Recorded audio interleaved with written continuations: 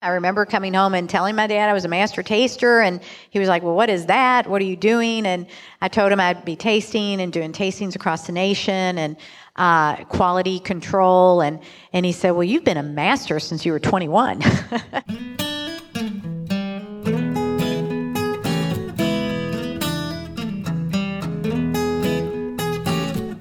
This is episode 262 of Bourbon Pursuit, a podcast featuring news, reviews, and interviews with people making the bourbon whiskey industry happen.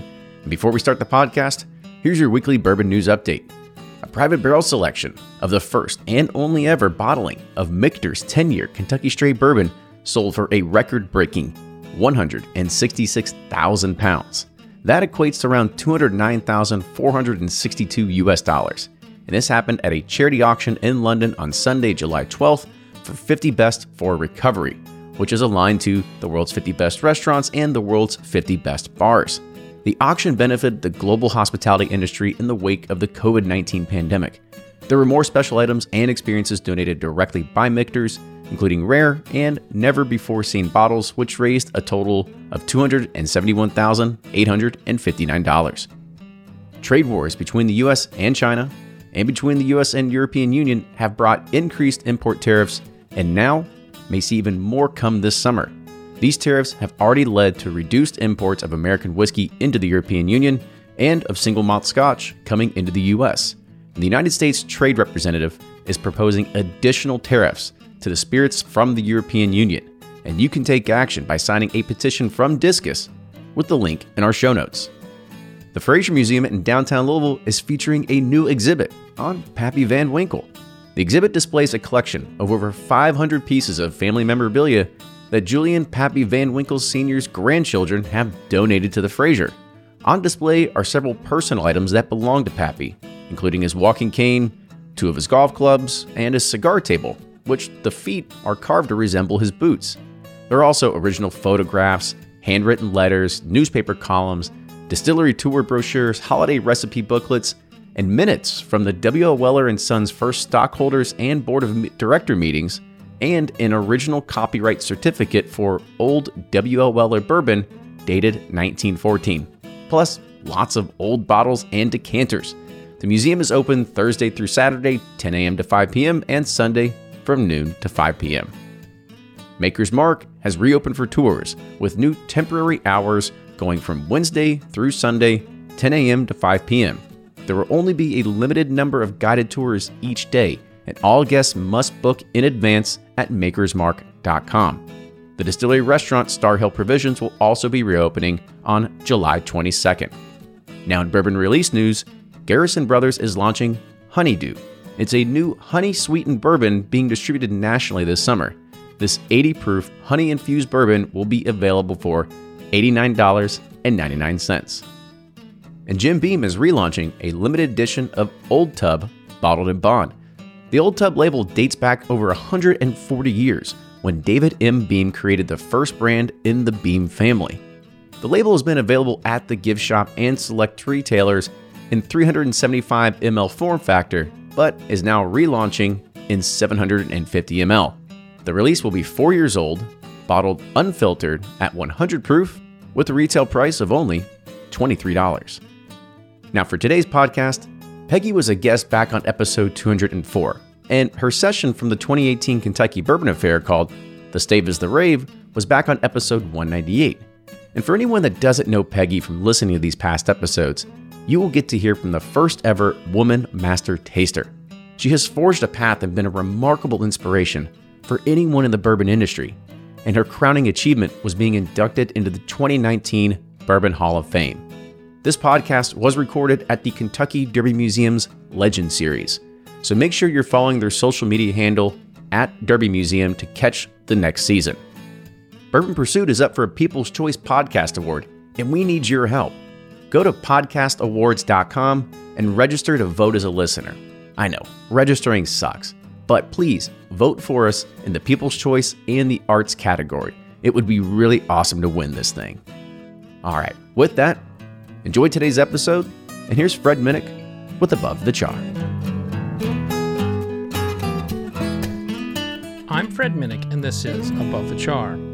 When we get to December and January, we're coming up on my 15th anniversary on covering bourbon. That's right, 15 years ago soon, I will have written my very first bourbon article.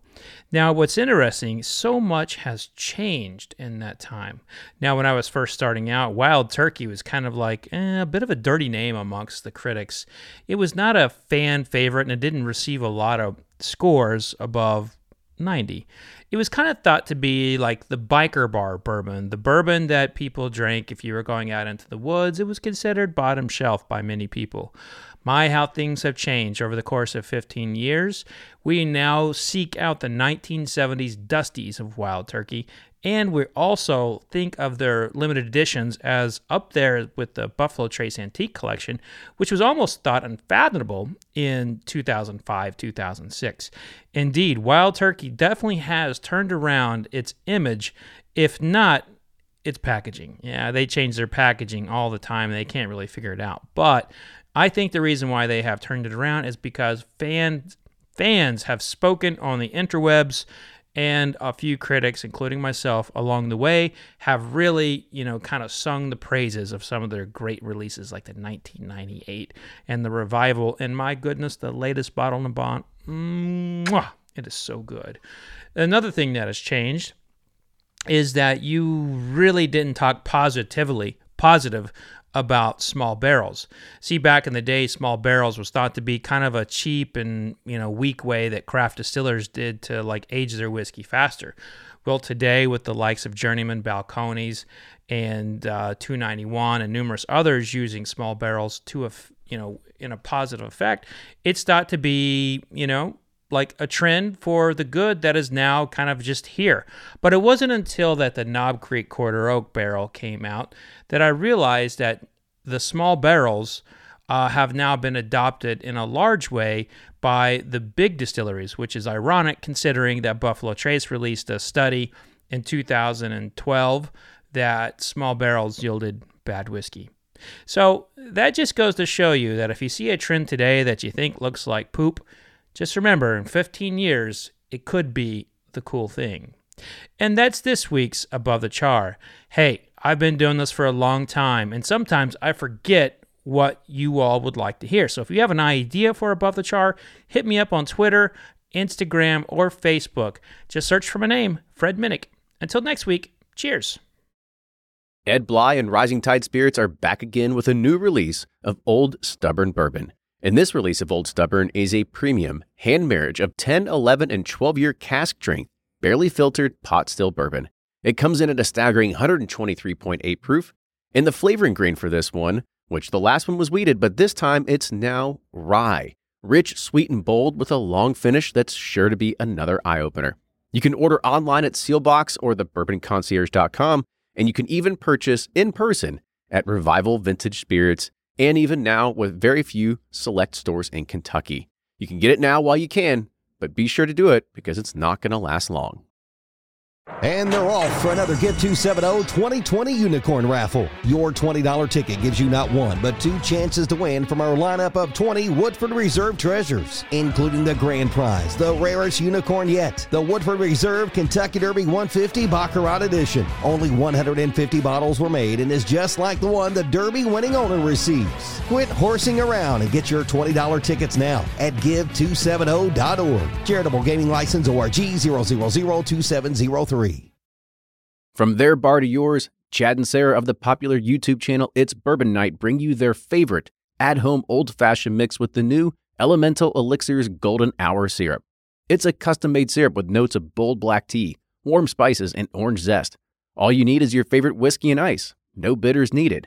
One bottle makes 16 drinks, so that's only $1 a cocktail before you add your own whiskey. They can also be enjoyed in other cocktails or spirits, mocktails, coffee, tea, and anything you can think of. It's crafted locally in Lexington, Kentucky, and you can get your bottle now at whiskeyambitions.com.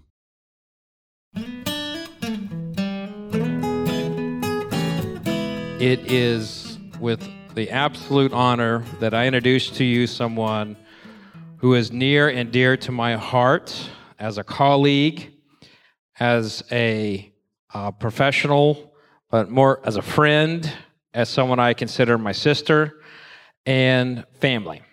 She is I like to introduce her this way because it's more important to me that I tell you this than the other things. She's the godmother to my son, Julian. Ladies and gentlemen, please meet Bourbon Hall of Famer, Peggy Noe Stevens. Thank you, Fred. Good evening. And that was so lovely that you introduced me like that. And now I have to ask, why did it take you 8 years to invite me here? If I'm that special to him. Did you hear what he just said? And then I get the bomb dropped on me that they've been doing this for 8 years. And I just got a seat. Listen, I told her I was going to grill her. What did she do? In typical Peggy fashion, she turned the tables on me. Honestly, the reason why it's taken me 8 years is, well, I can't tell you why. I guess it's because the reason why it's taken me 8 years to get you up here is because we have always been on the stage at other things. That is true. That is very true. And as I was looking at the people I could choose for this, I actually did look. I was like, am I doing anything with Peggy in October? Nope. Okay. So that honestly, that's kind of how it went down. Well, So I'm happy to be here. How many? We've done a lot of events together. We have. I couldn't count, honestly. We've done TV together. We've done events together. Yes. But this one tonight is not about any single subject. It's not about bourbon. It's not about spirits. It's about you. So I want to start this story out because a lot of people, when people hear your name, they automatically assume you are you're related to Booker Noe, right. Because you're. But I know the other side, right. In that you carry the Noe name to honor your father. That's right. I am related, just to let you know, to Booker Noe, and that side of the family. We're technically second cousins twice removed. Doesn't that sound very Kentucky for me to say that? But my side of the family stayed in Louisville, moved to Louisville, where the other side of the family, Booker, Fred, et cetera, from Springfield to Bardstown area, and they got in the whiskey business, and my side of the family got on another side of the business. And it's funny because I tease Fred Noe today, and I say, I'm a city Noe, and you're a country Noe. And that's the distinguishing factor between the Noe family. But what you said was true. It was in honor of my wonderful, fabulous father, and Noe was my maiden name. And we only had 2 girls in the family. Even our dog was female, so he thought it was a conspiracy. And I just really treasured him, and I thought I can't let the name die. So I kept it. Oddly enough, my first job in the spirits industry was with Brown-Forman, the absolute competitor to Jim Beam. And I remember during my interview, it was a woman named Lois Matus that some people might know in the industry. They had my resume, and I could kind of read upside down. They had my resume in front of them, and there was this big red circle around the word no, ? And I got the biggest kick out of that because they were probably wondering, why in the world is this young woman, coming here when there's a whole company, that would hire her? But that sounded so far away. Us Louisvillians, I'm born and raised in Louisville, going to Bardstown every day seems so far away. That was too inconvenient for me. So I ended up 17 years at Brown-Forman. So let's go back to when you're a little girl. What was Peggy Noe, the little girl, like? Gosh, I would say that I was congenial. I would say that I was feisty, as my father would say. He would joke me and say, Peggy, you're not always right, but you're never in doubt. Yeah, good for you. So I was very sports-oriented. I did everything from track, basketball, softball, cheerleading. So I was very, very active, always on the go, always doing something. I loved putting on plays. as a little girl. Loved to be in front and teaching.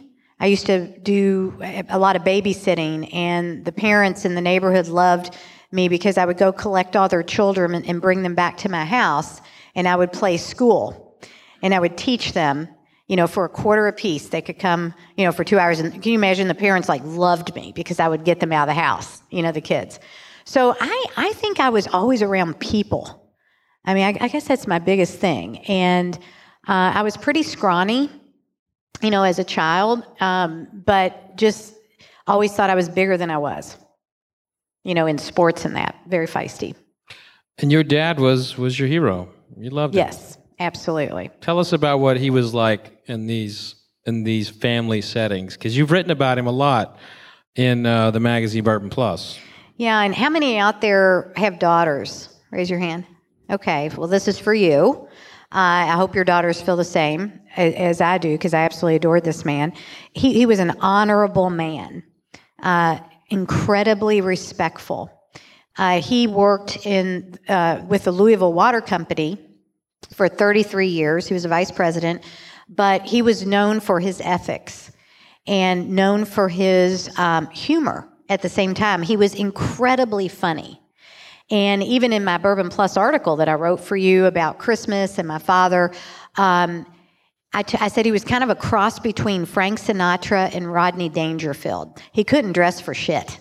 I'll tell you that right now. He'd walk in with plaid pants on and suspenders and, a big Kelly green shirt. And listen, that sounds cool if you throw an That sounds like you over here. The only thing he didn't do was an ascot like this guy. I like this guy. So, but it always worked for him. And he made everybody laugh. And what I remember most is he always tried to teach us the right thing to do and to not feel sorry for yourself, and always was so good about kind of propping me back up when I was feeling down, or, and kind of throwing me back in the ring. He was very, very good at that. And he was incredibly patient. I mean, raising two daughters who were very talkative and very vivacious, and he was just the patience of a saint, which was amazing to me. So those are just topical things. But I will tell you, and I remember this distinctly, at his funeral, I never knew truly the depth of the friendships that he had, not just in Louisville, but outside of Louisville. And the funeral home was so packed that they had to call a police to direct traffic because the funeral home was just overtaken. And if it wasn't one, it was 50 plus people, men that came up to me and said, "I just want to tell you, your father was my best friend." And I thought, how could he have so many best friends? How could he, if you think about it in your life, you probably have a couple best friends, at the most, maybe 5. I'm telling you, if it wasn't, it had to be over 50 people that told me personal things that my father did for them and that they were the best friend. And that stuck with me. He was the king of relationships. So did you ever steal his liquor? Always. But what I remember, it was harder to do because, of course, being a no, and we loved our whiskey and our highballs. My mother drank highballs. And does anybody remember the Jim Beam decanters? The Lennox decanters. They were beautiful, weren't they? In fact, there's a humongous collection, when I worked on the Beam project, a humongous collection that we put together for that tour. But my dad always had those decanters on the bar, at Christmas time, and they had that damn tape over it, right? And so it was like, how do we get the tape off of the top of that to steal the whiskey? Because, see, you couldn't see through the bottle. If I used a regular bottle of Beam or anything else, he'd see that it was lower. So I had to be real strategic on how to peel that tape off the decanter. This sounds terrible, doesn't it? How to steal it, take that tape off the decanter and steal the whiskey and then put the tape back on so it'd stick. Elmer's glue is wonderful. So what you're saying is, if you come up with a bottle in your estate, or you find one in your family, there's a chance it's empty or refilled with iced tea? It is empty. Yeah. But we did do the iced tea trick too. If I couldn't get in a decanter and we had to go to a clear bottle, we would try to add the iced tea. Very perceptive. It sounds like you might have done that before, Fred. No, I never did such a thing at all. Okay, I was just checking. No. So you're you go to UK. Yes. What was University of Kentucky like? First of all, were you the wild sorority girl that I'm just imagining here, or were you good? Well, I think I was kind of in between. First and foremost, again, born and raised in Louisville. And my father was wonderful, my mother was wonderful, but it really didn't matter if I went to college or not. I was, in the 80s, and if I didn't want to, then I didn't have to. And a lot of my relatives never left the city, never went to college or, all went to U of L. My dad was a huge, avid U of L fan. Like an avid U of L fan. So he was absolutely brokenhearted when I chose to go to UK, but I just wanted to try something new. And I thought, in all sincerity, I thought that was living large. Just traveling to Lexington and being on my own. And I met girls from all over the state, and here is truly, and I'm not proud of this, but I admit it, I was so naive. I didn't know how many counties were in Kentucky. I met girls from Dry Ridge. I met girls from, Cynthiana. I'm like, where the heck is Cynthiana? I had no idea. That's how myopic I was. So to go to UK was like this big, bright, beautiful world, and I just thought I was just it, and just hit the jackpot. And all the boys that were there, because I went to an all-girls Catholic school. And so I remember, I see a few thumbs up from a couple others who went to all-girls Catholic school. I remember sitting in class in college and just like looking at all the boys around me going, man, I am going to have to wear makeup every day, and dress well. And so it was just fun. It was so much fun. And I was in a sorority, Alpha Omicron Pi. They had to drag me into it. I refused to be in a sorority. I thought, I am not doing it. I am not stuck up. I'm not pretentious. That just doesn't feel like me. And I didn't even join a sorority till the second semester of my freshman year because a girlfriend of mine who I played sports with said, you need to come and meet these people. Well, little did I know, I'd end up being the president of the sorority, and we built a new house on the property. And so I still have a posse of girlfriends from college that are still to this day some of my closest friends. Is that where the Peggy we know today, the structured Peggy, the getting shit done Peggy, is that where she was born? Absolutely. There is no doubt about it. I think that UK truly taught me leadership skills. And it was through the sorority that when I was put in a position that I had to manage a meeting and I had to build the agenda for the meetings, and I traveled to Washington, D.C. on a national level for AOPI because they had a national convention, so that was a big deal. It was a big deal for me to travel out of Kentucky. It was scary, it was exciting, it was all of those things. And so I also joined or was nominated, I was president of the Greek Activities Steering Committee, which was made up of all the sororities and all the fraternities on UK's campus. And so I ended up being president of that. So it gave me this taste of kind of leadership and organization. And so absolutely, that's what it taught me. Interesting. Yeah. Now, what were you drinking back then? Oh, fancy stuff. Like Big Red in early times. Does anybody know what Big Red is? Yeah? Okay. A real special night was when we got our hands on Ale 8, because that was going to be a big night, when we mixed that up with Yellowstone. L8 was available then? Oh, gosh, yeah. Winchester was my roommate, one of my roommates in college was from Winchester. Her mother would bring us cases of Ale 8, especially around exam time. Because it had so much caffeine and sugar in it, and we'd be up, and that's why I said we had a special night. It was almost like drinking Red Bull today, and we didn't know. I mean, we didn't know. We just knew it worked. And Yellowstone Yellowstone, with yeah. Ale 8. So that was a big deal too. I will not mention vodka because I don't want you to ask me to leave the stage. I know that you don't like vodka, but yes, there was some vodka involved. But football games, here's what I remember. My sorority tumbler, and y'all are going to laugh. Who's a UK fan in here? Does anybody go to UK football games? Well, you know how they practically frisk you now, right? Back then in the 80s, we walk in with our tumbler that had ale pie on it, you know, and they were huge. They were absolutely huge. And I'd have my Maker's Mark and Coke, real Coke. And we'd walk right into the game, you know, and tailgate and have a good time and go up in the stands, all wearing our high heels, which is kind of crazy to think about now.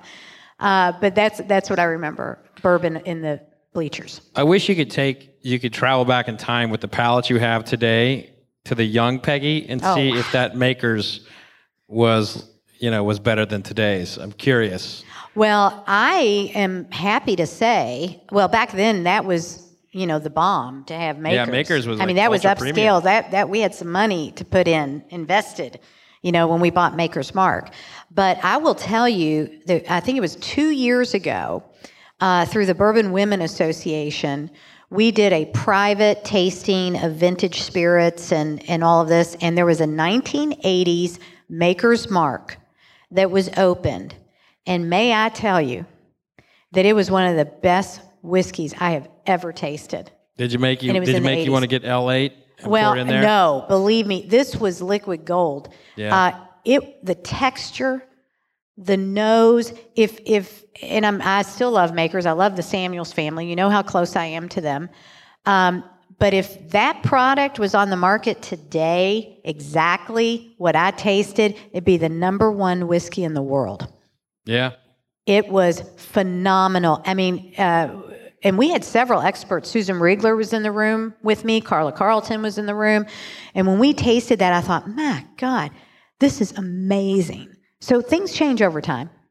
Yeah, there's no doubt that the vintage Makers was off the charts good. That's right. Yeah. Well, I think now we're at the portion of the conversation where people are starting to get a little thirsty. So I don't blame you. Why don't you pick which whiskey you'd like us to start out with and tell us why you chose it? Well, sure. Tonight, and I don't know how much you read about my bio, but the main part of my company is building brand destinations, and that sounds all fancy. But it's really working with distilleries to build their visitor center, their tourist attraction, their tour path, production needs, et cetera. So I chose 3 major projects that were really near and dear to me, that were just so much fun to work on. And plus, on the side, they make great whiskey. So I'd like to tell you some of my favorite memories of each of these products in working on those projects. So why don't we start with, since it's lowest proof, I always like to start kind of with the lowest proof, and that's Michter's Rye. How many people have been to Michter's downtown? Oh, you got to go check that out if you haven't. And as we're going through this, one of the things I want to tell you about Peggy is that I like to say that Peggy is the most influential person in American whiskey and has the most NDAs. So she's worked with just about every distillery, but she's had to sign an NDA, and she can't tell you about who she's worked with. It's funny, because that is true. You tease me all the time, because, here he is, a journalist, totally inquisitive, totally, wanting to know, what are you doing? What are you working on? What's coming up? What's new? And I'd say, Fred, I'd have to kill you if I told you. Because I'm under so many NDAs, and that's a non-disclosure agreement for those of you who don't know what an NDA is, so it's confidentiality. I have a lot of secrets in my head, let me tell you. But one secret I will not hold is how good this Michter's is.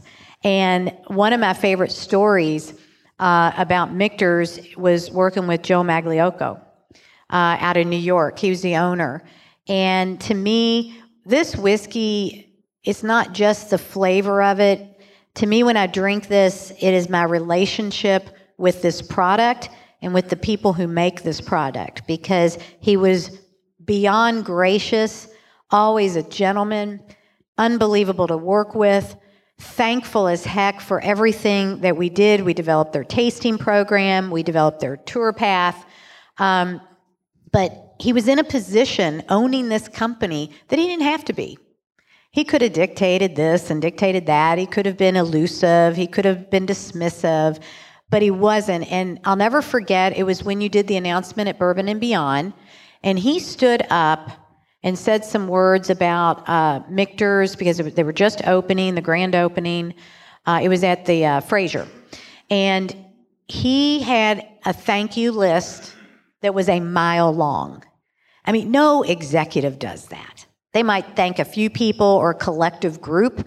He made sure he knocked every single person on that list. And I was impressed by that. So Pam Heilman, who was the master distiller at the time, my favorite memory is sitting across the table from her and tasting this and all their products. And we dissected all of the flavors so we could come up with a culinary program. Now, do you know how special that was? To sit across from the master distiller and her listen to me and what I tasted and what I got. And she'd go, oh my God, you're right.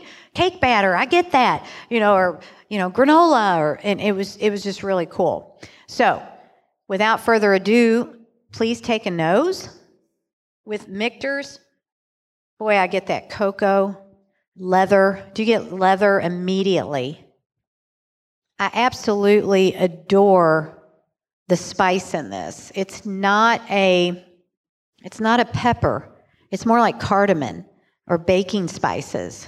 And even though this is a rye, and rye is the predominant grain, it doesn't overdo. And that's how you know you have a good rye, when it can kind of tickle your palate with the spice, but not take over. So take a little sip and tell me what you think.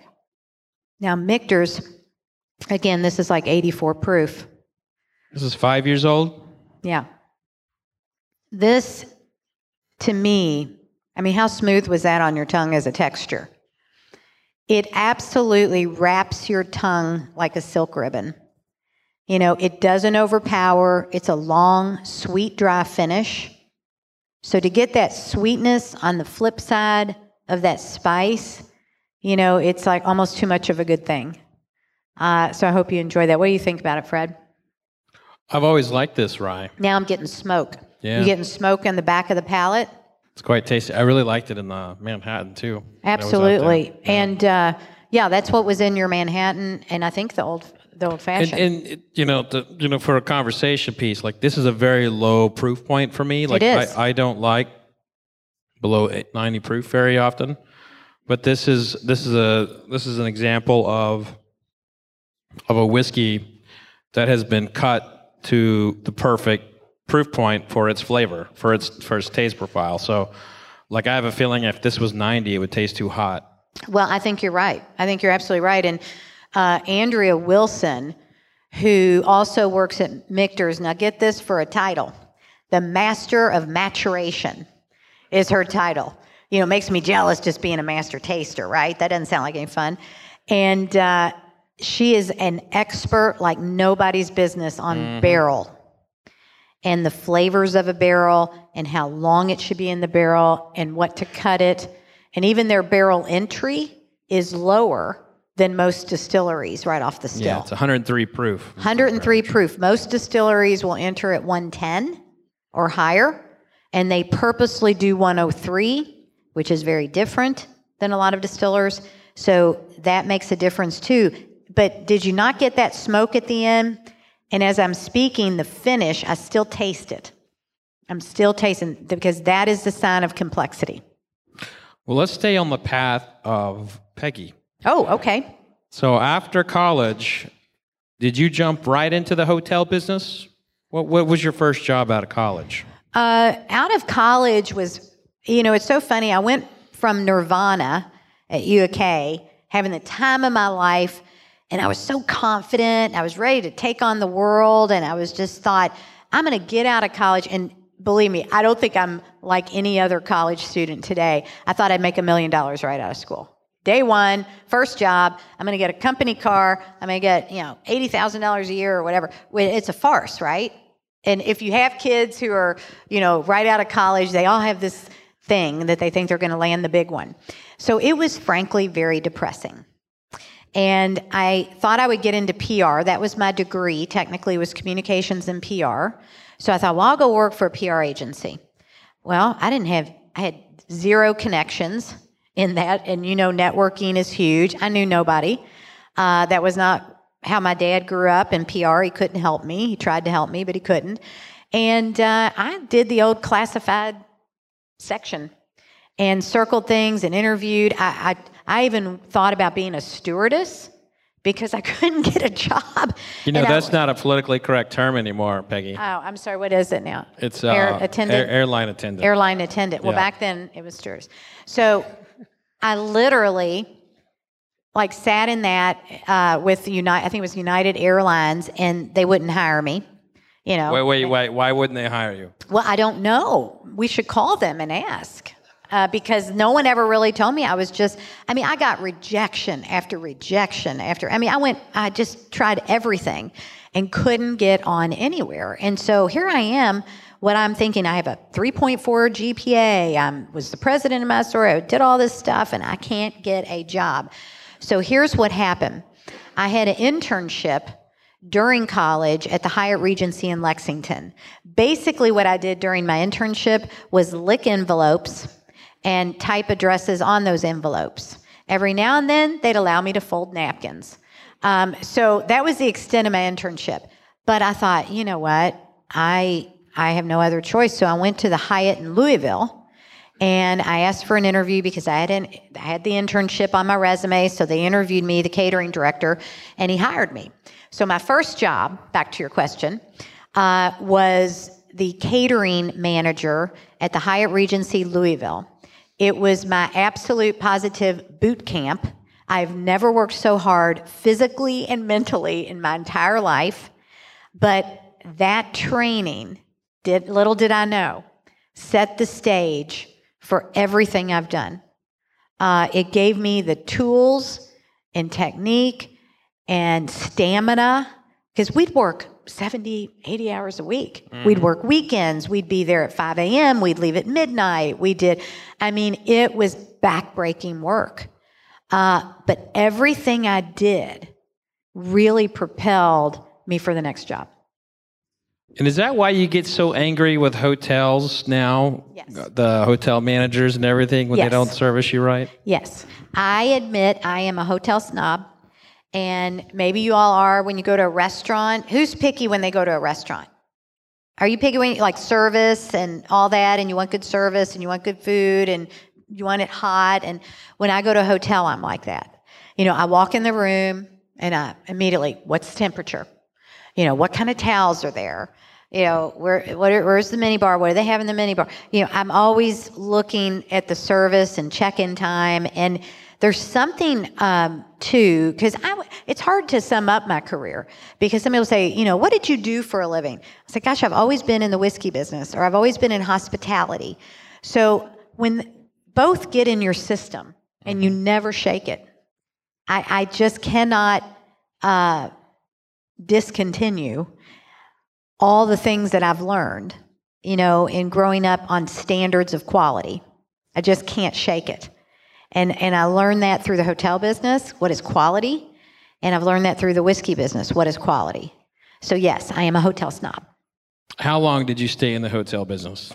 A very short, maybe 2.5 years. I worked in Louisville for about a year and a half, and then I got married. I met my husband at UK, and we were doing the long distance thing. He was living in Chicago at the time, and what we decided was we were going to do this long distance thing. In fact, my son's here tonight, Utah, and we were just talking about this. And there was a Hyatt in Chicago. In fact, there were 9 of them. And the director of sales in Louisville was transferred to Chicago in Oak Brook. If you're familiar with Chicago, it's a Hyatt in Oak Brook. And he said, if you want to come to Chicago, you've got a job. And instead of catering and convention sales, I'm going to put you in sales. Sales in general. And I thought, oh my God, sales is so easy compared, to catering. And gosh, the love of my life is in Chicago, and maybe we'll get married now. Next thing you know, I'm engaged. I moved to Chicago. I start working at the Chicago Hyatt, and I had the time of my life. In fact, a little fun tidbit about that particular hotel, just to place it in time. There was a comedy club that the Hyatt Regency was starting at all of their Hyatts. It was called Catch a Rising Star. And do you know who the opening act was? Jerry Seinfeld. No Wow. one knew who he was. And do you know a name, Rita Rudner? Yeah. As a female comedian, they were the opening act. And I never knew like how special that was until Seinfeld came out and all of this. So Was he funny? he was hysterical. He was hysterical. And we had so many come after that. So we just had the time of our life. I mean, and my director of sales loved me. And I did a really good job for him. So he would give us like free suites downtown at the Hyatt on Wacker, and all my friends would come in. We'd go party down there, and it was a fun time. Now, when did you get to Brown-Forman? I got to Brown-Forman when I came back to Louisville, and we came back from Chicago. I started working at the Hyatt again, and it wasn't too long after that I received a phone call. And believe it or not, it was from a sales rep at the Brown Hotel who had just been headhunted to go work at Brown-Forman, and she decided she didn't want to do it. So she wanted to let me know that she gave them my name. And I said, well, you gave them my name? And she goes, yeah, they want to start a travel department, an event planning department, and I thought you'd be perfect. And what's so great, I will say, and I still say today, that all of our competitors in the hotel business and the whiskey business, we all kind of get along and help each other, and that's what makes our industry very special. So here she gave my name. I went and met with Brown-Forman. That's when my resume was read upside down, and they said, you're perfect for the job. And so I thought, oh my gosh, they're a pretty big company. So I was in charge of 100 events a year around the world. And I was in charge of the travel department and negotiating all of the contracts for airlines. And it was a really pretty big job for me at that age. I was still in my 20s. But I've traveled all over. Great exposure to executives because I always had to work with the executives for the national meetings and all of that. And I'm in my 20s. And that was pretty special. So that was my first job at Brown-Forman. What was the coolest party you threw back then? The coolest party? Yeah. I mean, you don't have to tell us about the ones with drugs, but I'll try not to. I'll try to keep that quiet.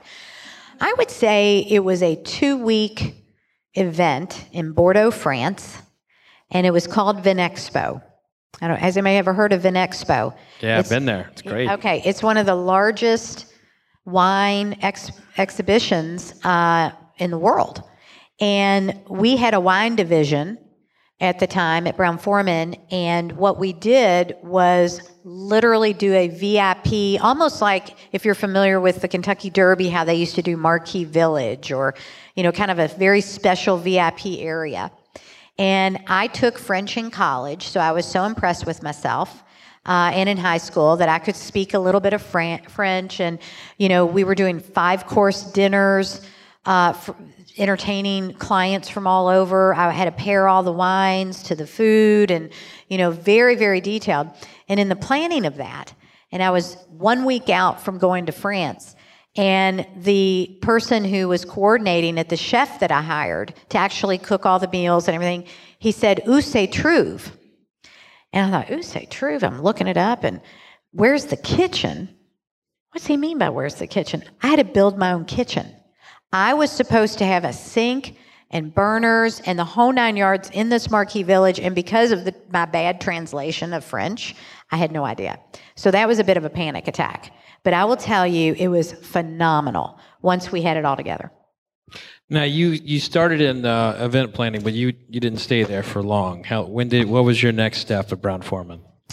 Gosh, the next step was I was there for 5 years, and I was offered a position on a new distillery that Mr. Brown, who I have the utmost respect for the Brown family, offered me, how do I say this, a little brand called Woodford Reserve. And they wanted to start a new bourbon that was going to be a premium product. They had purchased a dilapidated distillery in the heart of Versailles. And in 1994, I went to visit it. an interview with the general manager at the time, and they wanted me to be the director of guest services. So I would be in charge of, writing the tour program, getting the retail store together, hiring all the tour guides, anything and everything to do food and beverage wise, anything and everything to do with customer service. I was the girl. And what a perfect job for me, coming from the hotel business, being service oriented, having done events. And I had the best team ever. If anybody has heard the name Dave Shurek, yes, and he was the plant manager at the time. Kevin Curtis, if you've heard that name, he was the assistant plant manager at the time. We worked with Bill Creason, a whole host of people. Lincoln Henderson was the master distiller. I saw a picture of Lincoln and I. I don't know if you caught that, of Lincoln and I. And Lincoln Henderson was the master distiller at the time. We worked really, really hard getting that place up and running to the standards of the Browns. There's Lincoln. That was my women's cigar and shopping night at Woodford. But I'll tell you, we had the most fun. It was one of the best jobs I ever had because we were so new, we didn't know any better. And we went to every event we could possibly try to go to, black tie dinners, tastings. We were literally hand selling this product called Woodford Reserve. And we just knew that it was going to be successful, because of the packaging and the feedback and the taste. And Lincoln, it was there at Woodford that I was identified to have a good palate. And that's when the general manager approached me and said, we want to formally train you to be a master taster. And I had a fabulous relationship with Lincoln, and the rest is history. So we lost Lincoln in 2013. Yes. Lincoln Henderson was the founding master distiller for Woodford Reserve, also co-founded with his son and grandson, Angel's Envy. Who I'm still friends with. They're great people. Yes. Just give us, for those who are kind of new in the business, never got a chance to meet Lincoln, give us a good Lincoln story.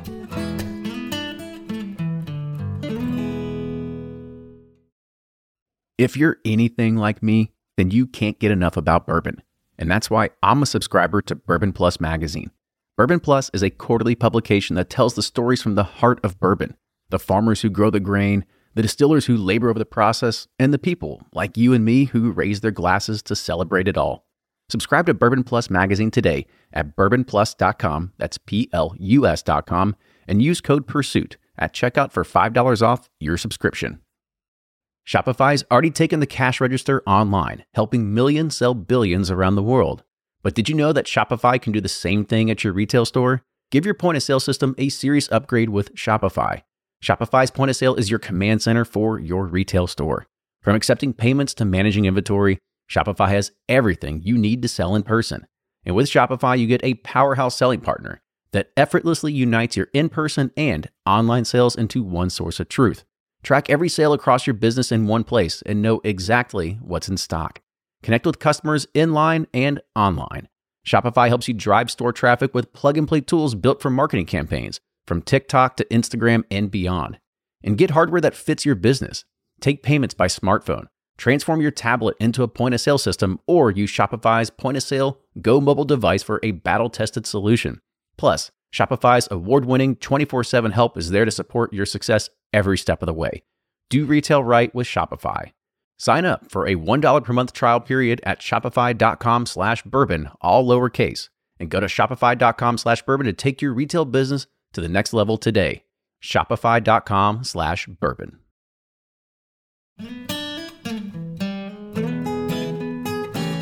For those who are kind of new in the business, never got a chance to meet Lincoln, give us a good Lincoln story. Well, Lincoln was a gentleman, and he would come to Woodford, and I'll tell you, Woodford was kind of his baby, in my opinion, and that's whose name was on the bottle, Lincoln Henderson, and rightly so, that it was his baby. And so I feel like coming from the corporate office, Lincoln would just kind of come and hang out sometimes just to be around us because we always had fun and a good time. He was so easy to be around and very soft-spoken. Something that people don't realize, I feel he was responsible for the success of Brown-Forman brands in Japan.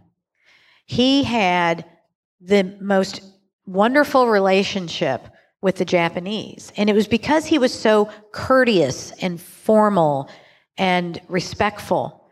And I really think that was it. But a funny story during my training with him, and I know we don't have these today, but there are little circular glass discs that sometimes sit on top of a Glencairn glass or a whiskey glass. And the first time that I went to my first training class with him, we sat in the lab at Brown-Forman. And what was important to him is that I looked like a pro. And so he taught me how to hold the glass with the disc on it and slide it to hold it against the glass, take a sip, slide it back on. Slide it. That's where we started. That thing flew across the room. I don't know how many times till I got it right, but he taught me from that basic to more advanced. He also, in one of the first seminars that I had with him, he took a box of toothpicks and he broke up a bunch of toothpicks and dropped them in a glass of water. And I thought, okay, that's odd. And this before I even tasted the whiskey, that he would teach me to taste the whiskey. And so we let it sit there for probably 30 minutes. And he said, okay, now taste, or now nose the glass. And so I nosed the glass, and I couldn't believe it because it was woody. In that 30-minute time frame, it was woody. He goes, barrels are the soul of bourbon. And he said, that's how important. If you think of what effect that just had in 30 minutes, think of 8 years or 5 years in a barrel. So he had a huge respect for the barrel. So those are just two, a couple stories. Yeah, that makes a lot of sense with the track record he had with barrel finishes at that time. Absolutely. His palate was unbelievable. And how he could taste immediately what we call a default, kind of either a rubbery tone or musty grain. Like he would taste something and go, the grain is musty. And I'd be like, but I mean, that was an art. Yeah. Yeah. Now, this is a part of the interview where, I think we both knew was gonna happen, and neither one of us are probably gonna look forward to it. But this was once you became the world's first bourbon female master taster, you started, I guess, for lack of a better term, getting catcalled a little bit. Yes. Talk to us through that time and the challenges you had to face. Sure. And, hindsight's 20/20, right? And it's so easy to look backwards. And I guess looking back, as Fred has taken me through my grade school and my high school and college, and, I was always kind of one of those people that, was easygoing and hung out with people and well-liked. And I was very fortunate that way. And then what happens when you start to get a title? And what happens when you start to get a title and you're a woman? Things started to change for me. I did start being treated a little bit differently, not by the executives. The executives carried me around on a silver platter. They had great respect for me. They were always wonderful. But things happened on the peer level. And things happened out in the field with distributors, et cetera, that it was difficult to prove my worth. It was difficult to not have someone say you're a token. You're just a master taster because you're a woman. That's the only reason they put you in that spot. Or better yet, having a tasting that you've had on your calendar forever and somebody canceled it without even telling me. And so then when you call the restaurant or whatever and say, hey, aren't we on the calendar? Well, we had someone call and cancel and said that you weren't qualified to do the tasting. But I never would find out who it was that did that. You would have those kind of things. And a lot of you all raised your hand that you have daughters out there. Well, I'm somebody's daughter too. And so it wasn't easy. It wasn't an easy time. It was an exciting time. I remember coming home and telling my dad I was a master taster, and he was like, well, what is that? What are you doing? And I told him I'd be tasting and doing tastings across the nation and quality control. And he said, well, you've been a master since you were 21. So I don't, joke's on them. But there were difficult times. But for every terrible experience I may have had, I had a great one. too. So it all kind of balanced out. But if it taught me anything, and I guess this is a phrase that I've used before, so it might not be new to some of you, but I've learned the importance of being resilient. You know, I've learned the importance of taking advantage when people underestimate you. In fact, it was probably my biggest strategic asset is when I was underestimated. Because as soon as I knew, I should say, that they didn't expect much from me, you know, because I was a woman, or they didn't expect much because of reputation or whatever. And then I turned it on and shared my knowledge and shared my story and got the respect afterwards. That was pretty cool. That was pretty cool. So I think what might have not been a great time for me ended up being my best ammunition to be successful. And I'll say, after you left Brown-Forman, there were people you worked with who tried to tear you down For as sure. well. For sure. And have you felt like you always have to prove yourself? I think when I started my company, and I've had my company for 12 years, I think when I started my company, I definitely felt the need to go in my own direction and prove myself all over, even though I was so tied reputation-wise to Brown-Forman, Woodford Reserve. It was one of those things that was important to me to build my own brand, and that I did and have done. And, you know, I think that's probably why the Hall of Fame inductee was so important to me and so meaningful. Not that it's not meaningful to others who have been inducted, but I don't own a distillery. You know, I am not a master distiller. I don't have a brand of whiskey. And to be recognized by the entire industry for my accomplishments and for that was phenomenal to me. That was something that was so cherished and so kind of, you know, I think I'm satisfied. I am very satisfied. That was important. So she jumped to the Hall of Fame speech, or she jumped to the Hall of Fame, so I'll bring this up because this was something I was wanting to talk to you about. Sure. But your speech that day was very powerful, and you thanked a lot of your haters.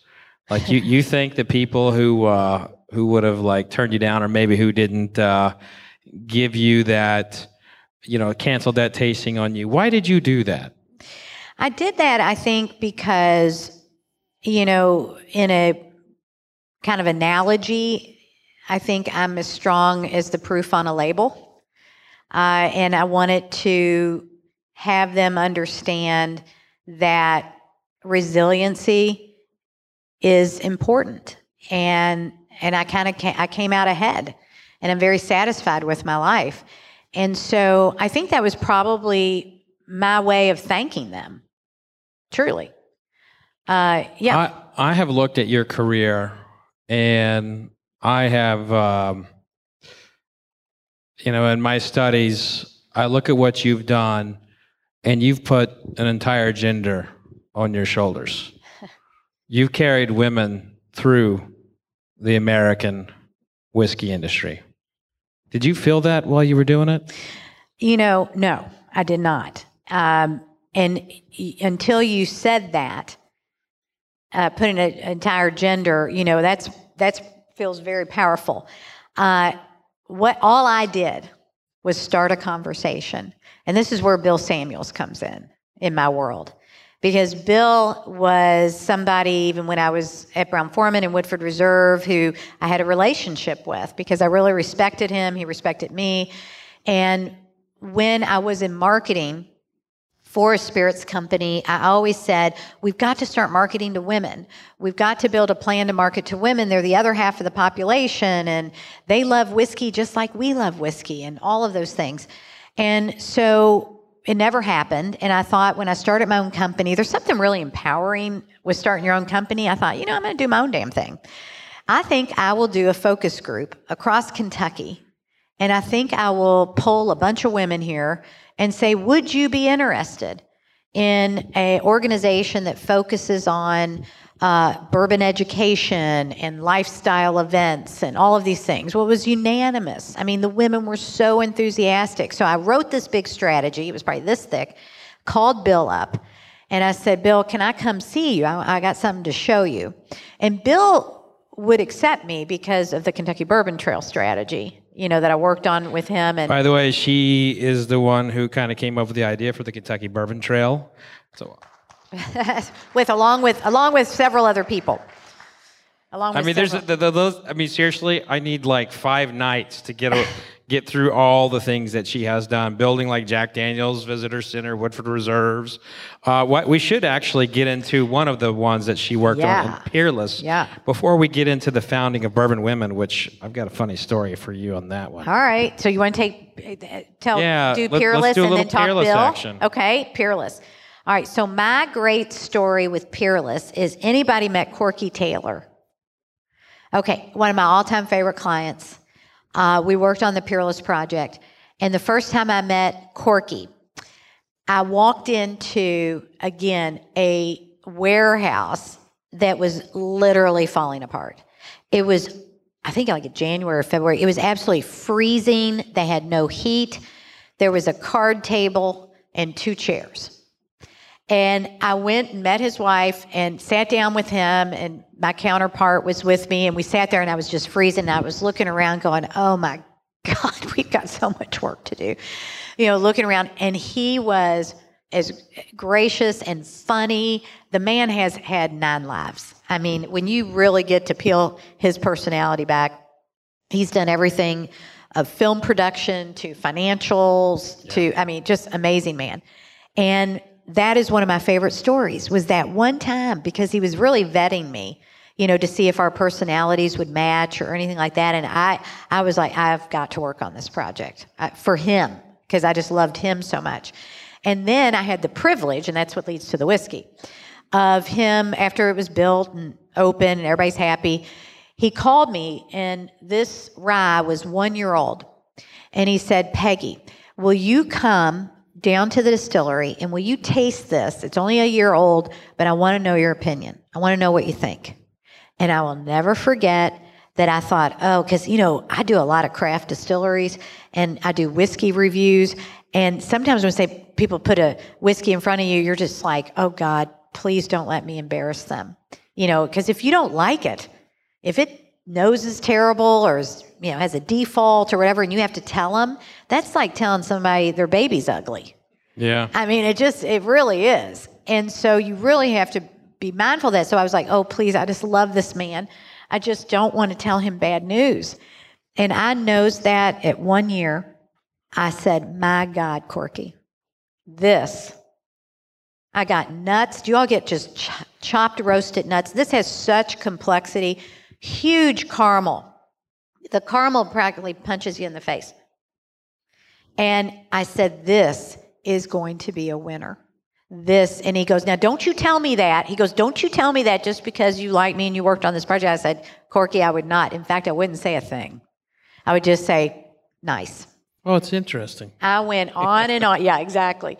Yeah, that's the real word, isn't it? Yeah, that's interesting. That's the word if we don't really like it. Yeah. When a whiskey expert says interesting, that's when you know it's not very good. But I get some honey in the back. I get sorghum, huge oak notes. It's such a unique black rye. Pepper. Such a unique rye. Do you all get that? Some black pepper. Now go ahead and taste it. This is 106 proof. I've been tasting, by the way. I know you have. You've been cheating. Yeah. For 106 proof, velvet. It's just lovely. So I told him, I said, you have a winner. And little did I know, 1 year later when they brought this out, you voted it best craft. Yeah. Tell them the title. Yeah, it was my best craft whiskey for that year. And it came in number 4 for my overall tasting. And it couldn't happen to a better family. Yeah. They deserve everything. Caleb Kilburn is a genius, their master distiller. I'm so impressed with him in his knowledge at such a young age. and he's just wonderful to work with. In fact, you all have a magazine there. That's the Bourbon is Plus. he in the one? Is he in that one? Yeah. There's a feature of Caleb Great. in there. Yeah. You open it up and you're like, is this kid 12 or? No, it was just amazing. And he was just a cute story. He sat by me while I was tasting this. And I think they also brought Jim Rutledge in maybe at some point and tasted it. But he was like wide-eyed and nervous about what I was going to say and everything. And when I told him, I mean, it was like such a relief, I think, to hear that positive feedback. And it was wonderful. And I was fortunate that they brought me back to taste their bourbon later, at an early stage. Well, I mean, I can't say enough good things about Peerless. The only area they ever get any kind of ridicule is their pricing on their bottle. They're like at $65 to $99 a bottle, and people don't tend to like to pay that on a new product. I guess so, but we sure do buy Pappy and products like that. And I will tell you, this is a great whiskey. It is. Peerless is. This is Peerless a great is great. whiskey. Peerless Truly is great. They're worth growing every places. penny. So let's go into the creation of Bourbon Women. Oh, okay. So back to Bill Samuels then. Yeah. So I bring this big strategy deck in, and I was kind of nervous because I didn't, Bill, if you haven't met him, he'll tell you straight. I mean, there is no slicing and dicing the information. I mean, it's right between the eyes. So I'm telling him my ideas, et cetera, and he stopped, after I finished. I said, what do you think? And he looked at me and he goes, Peggy, this is exactly what we need. He goes, and he put it the best. He put it the best way, and I have held on to this statement throughout, how many years have we been? 8 years now? He said, we need to start a conversation with women. We need to start a conversation. And I thought, wow, that is genius, really. He's not saying we need to sell women, or we need to sell whiskey to women, or we need to be condescending and make commercials for women. He's saying we need to have a conversation because we weren't talking to him. And that stuck with me. And from there, They just showed the barrelhead, the from creation the KDA? of it. Yeah. Said 2011, so that means the conversation happened in 2010. Yeah. It's been 10 years. Oh, it's been 10 years, my God. Wow. And now we're in 10 cities across the nation, Bourbon Women. We have thousands of women. And the inaugural event was at the governor's mansion and with Eric Gregory, who's in that photo. And there's Rob Samuels there. And so we have really received support. My first year in doing it, when I would go to the different distilleries and say, hey, we've got this new group, and would you help us sponsor things? And, I got a little bit of, good for you, but then the other side was, isn't this cute? A women's group, a women's drinking club is what they called it. Oh, so it's a women's drinking club. I'm like, no, it is not a women's drinking club. This is going to be a movement.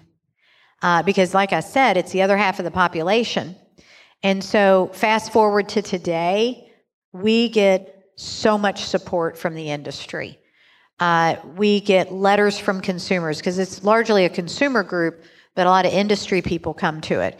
We've done over 250 events across the nation. We have an annual conference of 300 plus women who come right here to Louisville, Kentucky in August. Men are invited too. And I'll tell you why we're getting more and more men coming to this conference, because we do great events. We do excursions, workshops. We have speakers, panels, culinary events. Pajama night. We do all kinds of things. Now, are men invited to pajama night? It depends on what kind of pajamas they wear. So let's go into those early conversations of like when you were telling people about Bourbon Women. I recall one with a particular writer that kind of sparked some interest later on. Which one? Well, when we met.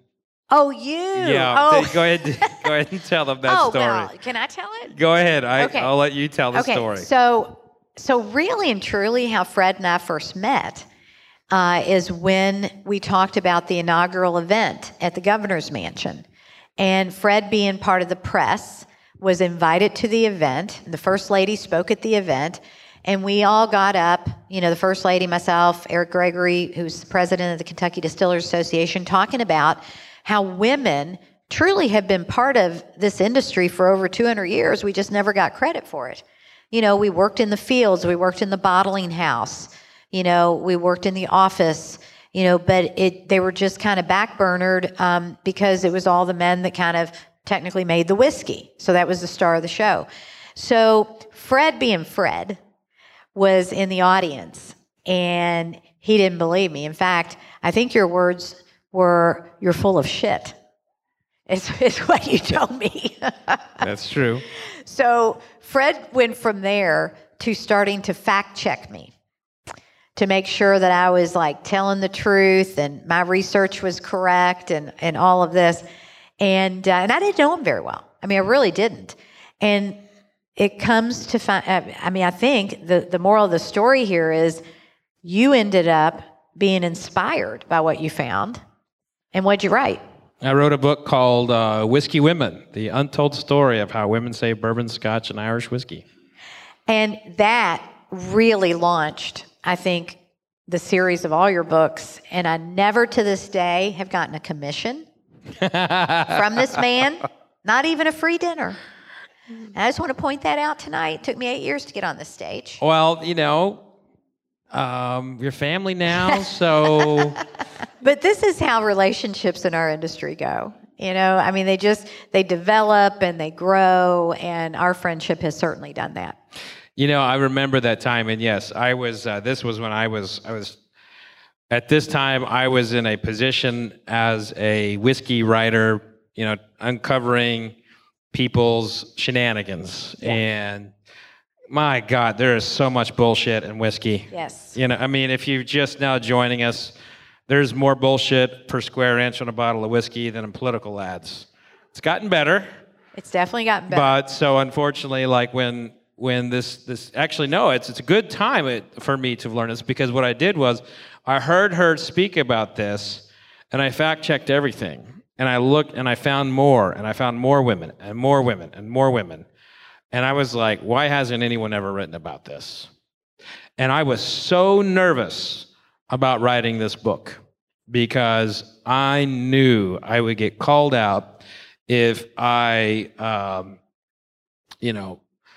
kind of like storied on about somebody or something like that. So that's why everything is footnoted. Like I will have like I have like a couple hundred. You were incredibly footnotes. Detailed on that book. And so all anyone's ever said is it's boring. So I'll take that. Well, I'm telling you what it did for us. It catapulted the awareness of women in the industry. And we took Fred's platform and just kept building upon that, truly. And it's been amazing. It has been amazing. From the creation of Bourbon Women, at that time there were no female master distillers. Correct. Now we have several in Kentucky and throughout the country. Women are in more executive positions than ever in American whiskey. Absolutely. And now you have distilleries seeking women for particular positions. I cannot tell you how many phone calls I receive from different distilleries that want me to give names of women because they want more women in their company or on their team in a production level. So I can't believe what has been accomplished. It's definitely gotten better. We still have a long way to go. I'm not going to, sugarcoat that.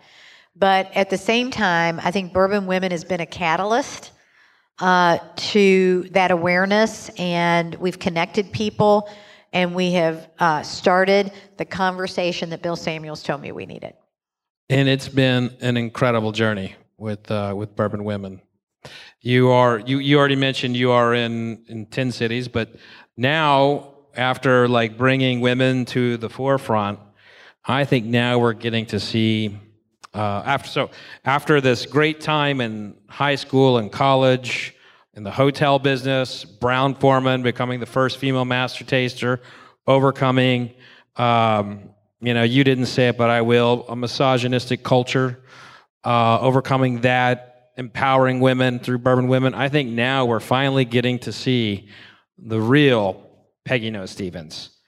And you can grab that magazine in front of you, or you could go subscribe to the Spirits Network, and you can see the Peggy that her family has known and loved forever. And that's, you're becoming a personality.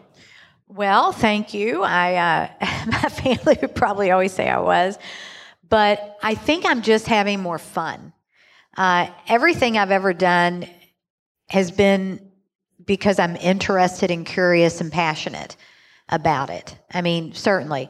And I think I'm at the point in my life and my career that I've proven myself in so many different ways that I never knew I could. And now it's time to have fun. And not that I haven't had some fun in the past, but doing things and putting myself out there like I never had before. You know, like the Spirits Network, doing a series of videos. If you're not familiar, you can Google the Spirits Network. It is Any like subscribers in the house? it is like it's like the Food Network of spirits, where you watch all this great content. Fred's on it. I'm on it. Several experts, and then you can actually purchase the bottle that we talk about and have it delivered to your home. So that's been really exciting. I write for a couple magazines. You know, I've never done that before. So that was kind of fun to start. But I still have so much juice left in me that I think the next decade for me is going to be quite interesting. Well, I'll agree to that, and I want to do this. I want to talk about this one. This is Baker's Single Barrel. Everybody grab this. If you haven't read about this, this is one of the hot new releases of the last 6 months. And I want everyone here, I want to open it up to questions here in a moment, but I want everyone to raise their glass to a woman who has opened many doors to many, not just women, but people of all race, color, and orientation. This is a woman who has been a disruptor in the industry in a way that you could never even possibly imagine. And she's among the best friends I've ever had in my life. This, ladies and gentlemen, is the queen of American whiskey, Peggy Noe Stevens. Thank you, Fred. Thank you all. You all have been absolutely fabulous. And as you can see, I've had quite a journey. But it's been a wonderful journey. And I just feel honored and proud to have been part of this industry for so many years. And can you believe, you know, when I started in the industry, I remember at the Kentucky Bourbon Festival, we could have 2 round tables and put every bourbon in the entire world that was produced on 2 round tables. That's all. That's all it was. Wow. Now, consider that and where we are today. There's a lot of brands out there. Yeah, it's been fun to watch. It's been fun to watch. And you've worked on how many? Just give us a number of how many distilleries you've worked on. Well, brand destination distilleries, 30. And that's not including what I did when I worked at Brown-Forman. Okay. So if I include that, then it's more than that. But I do a lot of tasting profiles for people in craft distilleries. Sometimes they'll just hire me to do that. But speaking of profile, do you mind if I nose this? Please real do. quick? I already sipped on it. See, I get brown sugar for days on this single barrel. And I wanted to taste this, and I like to tell you my story of why I picked this. I had the good fortune of working on the Jim Beam American Stillhouse. How many have worked on that or have seen that or toured that? Okay, American Stillhouse. Then we did the Urban Stillhouse that's downtown. And I also did their Global Innovation Center. So we did all the experiential elements of the Global Innovation Center. But the reason I chose Baker's is because in all that time that I have been working with Beam folks, and who are great to work with, by the way, I always thought Baker's was the unsung hero, right? And this goes back years. I remember working on that project. And so I'm going back like 8 years, probably 10 years that it's been open. And I always loved it. 107 proof, brown sugar for days, raisins, dark fruits, stone fruits. I mean, just luscious. Love it. And I just felt like it never got any credit. And it goes back, if you're not familiar with how Baker started, it was part of the small batch collection of Jim Beam back in the 80s. It was the brainchild of Booker and a woman who never, I don't think, got credit for it, but I'm going to tell you right now who she is, Kathleen Benedetto. It took me 4 years to learn how to say her name. She's in the Hall of Fame now. She's now in the Hall of Fame, partly because she started the small batch collection in a marketing standpoint. So, the small batch collection was Basil Hayden, Baker's, Booker's, and Knob Creek. And Baker, I don't know whether it was because it was the packaging, always looking like it was in a wine bottle or whatever, but it just never got the attention. And I was like, this is one of the best products you all make. You need to relaunch it. You need to and now they are. And I'm thrilled for them because especially bringing out a single barrel, I think it's gorgeous. Absolutely gorgeous. So are you all getting the brown sugar note that I am? Wow. See, that's just juicy. Well, if there's not any other questions, I must have scared them all that they're not asking questions. You didn't leave many things to ask. You were very thorough in your explanations. It's a good thing, I didn't bring up our Derby parties. So. Oh, that is a good thing. Yeah. Fred and I went to the Derby together one time, and the last time. Yeah. We'll go to Derby. Yeah, I don't remember much of it, but let's just say this woman can pack a flask. Again, Peggy, you are an inspiration and a mentor, and I am so excited to see what this next decade holds. Ladies and gentlemen, Peggy Noe Stevens, Bourbon Hall of Famer. Thank you. Cheers.